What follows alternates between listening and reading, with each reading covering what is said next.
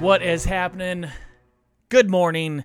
It's Rebel Live. It is Monday, December 16th.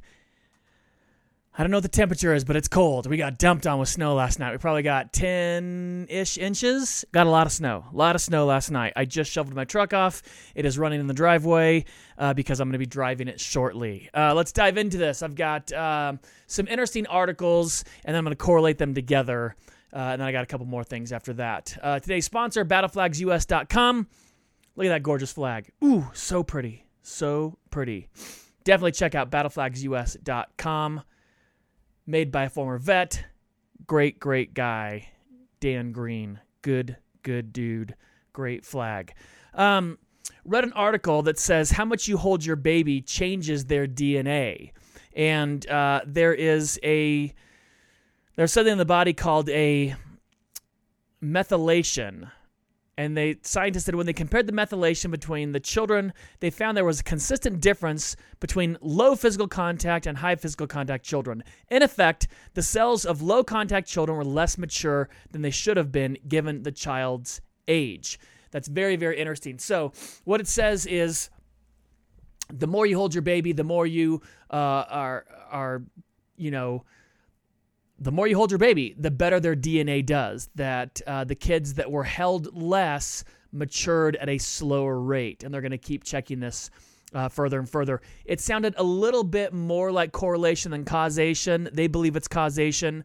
It sounded a little bit like correlation to me, and it's a very interesting fact. The second one article, all these notes are in the show notes at rebelparenting.org/blog. It's on the blog at the show notes for today. All the articles are linked there that I'm speaking about. The second one said kids with a higher emotional intelligence do better throughout life and is a leading indicator in actual intelligence. And said that for most of the 20th century, research into academic success has harped on the role of IQ and cognitive factors such as attention and focus.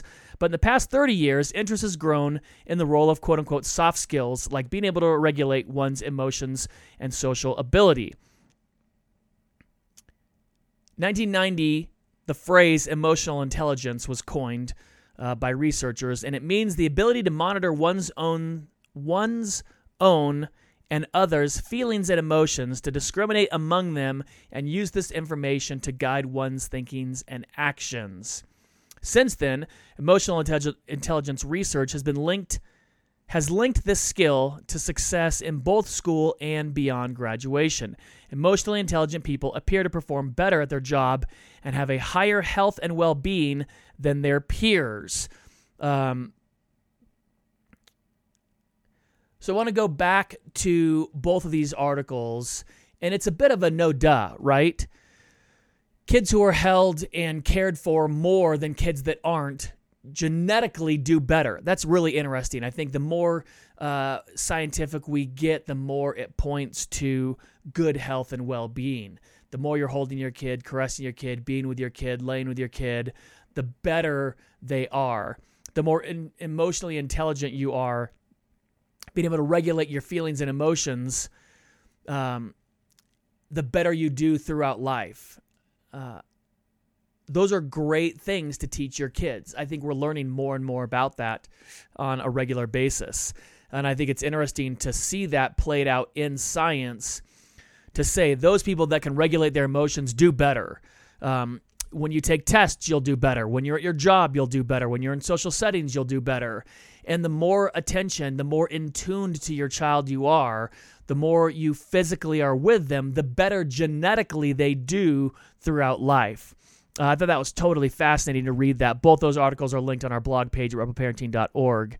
And I thought that was, to me, it's fascinating. I love reading that kind of stuff because it just goes to show the things we're talking about in Rebel Parenting works a lot. Spend as much time with your kids as possible, especially when they're infants. Hold them, pass them off between parents. Let them get in tuned to you and you to them as well. I was talking to someone the other night about this. We were surfing a standing wave in Pueblo, Colorado. The way the river flows, there's a standing wave. You can paddle and actually surf a wave on the river. And it was the first time I noticed this interaction between Lincoln and Laura. I don't care about water. Water, I'm not afraid of it on any level. Big waves, whitewater rafting, you name it, I don't care if it's water. My parents put me in swim lessons when I was little. I just found all my swim lesson ribbons and badges and awards in this giant box of memorabilia from my childhood. Laura does great in the ocean, not that great on rivers and fresh water. She got held under at one point, and so she's a little bit more nervous about that. But I would go out on the standing wave and surf, and Lincoln he was literally an infant. He was less than 1 year of age, probably around 10 or 11 months old. And he would laugh and cackle and squeal. Maybe he's a little bit older than a year. I think he's like a year and a half, like around 18 months old. When Laura would go out in the water, she's a much, much better surfer than I am, looked much better on the standing wave. And she was nervous, and it didn't matter how much she smiled or laughed, he freaked out because she was nervous. And there was this connection between them. He sensed from shore that she was nervous, and it bothered him. And I thought that was really, really interesting. There's another article on the blog page today that says social media and television use, but not video games, predict depression and anxiety in teens. It says in the article, it's very common to talk to our children about the negative consequences of alcohol use, smoking, unsafe sex, things like that. However, nowadays, adolescents are spending 6 to 7 hours in front of a digital screen, exposing themselves to information potentially dangerous to their mental health. And they said, to my knowledge, this goes so crazy, fewer parents talk to their children about the potentially negative consequences of screen time. More awareness is needed. Yeah, no kidding. But I did think it was interesting. It said playing video games was not a predictor of either depression or anxiety, which may be because gaming has become more of a social activity. Compared to their forerunners 15, 20 years ago, the average video gamer is not socially isolated. It has been shown that more than 70% of gamers play their games with a friend, either physically or together online.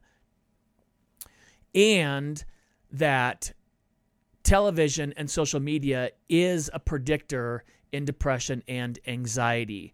So, for those of us that grew up amongst parents that thought video games were bad and it was going to, stunt your growth, it's not showing that to be true amongst kids today. If you've got a gamer kid, it's probably going to be okay. Now, the kids that are spending 6-7 hours on social media, probably not going to be okay. We need to regulate that more and more and more. That was a great thing to talk about with your kids. Again, that article is linked on the blog page. And here's the last one. I haven't watched Wheel of Fortune in like a million years. I guess I think I knew it was still on. It's been going for 37 years. That's a long time. 37 years of Wheel of Fortune. And for the first time in 37 years, Vanna White hosted instead of Pat Sajak. She's going to host for the next 3 weeks while he recovers from surgery. But I was thinking about that. Can you imagine doing that job for 37 years? Pushing a button or flipping over letters to reveal whatever the thing is behind it? 37 years of hosting, either hosting or turning. By the way, hosting, I guess, is a little more mentally stimulating because you're talking to people and I guess you've got the banter and patter that you've got to keep going on and on. But Vanna White hosting for 37 years, turning letters. My goodness, that's got to be excruciating. I adore my job. I love my job, but it changes every day. As culture changes, as families change, our job has to adapt to overcome new challenges in the family. And so I'm constantly reading. I'm constantly learning new things. I'm constantly trying to get better at what I do as a broadcaster and a speaker and a writer. Laura and I are thinking about writing another book together.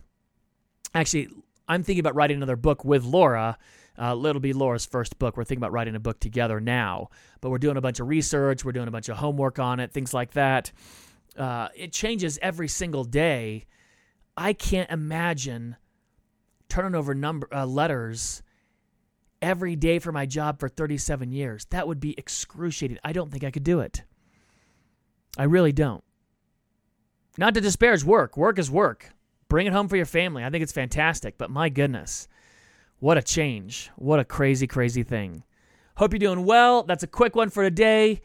Tony says maybe she found purpose in it that we don't see. Maybe. Absolutely. I mean, she must have, right? 37 years, you can't do that without finding some kind of homeostasis, some peace with your work and with your job. But my goodness, I can't even imagine doing that for 37 years. That seems like a long time to flip letters that people guess at over and over again. But who knows? Who knows? I'd love to see. I would love to hear an interview with Vanna White talking about that job and how it's changed and what she feels about it. That'd be fantastic. I can't look it up now. Oh, shoot. I wish I could. There is an interesting YouTube channel that I watch where a guy interviews actors, and it's done in black and white. It's a really interesting set. It's a really interesting one where he has interviews with actors. I wish I could think of the name of it right now. Sorry. Hope you're doing well. Hope you have a great week. Hope your Christmas decorations are up. Stay warm, stay dry, be safe, love your family, hug your kids, hug your spouse, and I will see you soon. God bless.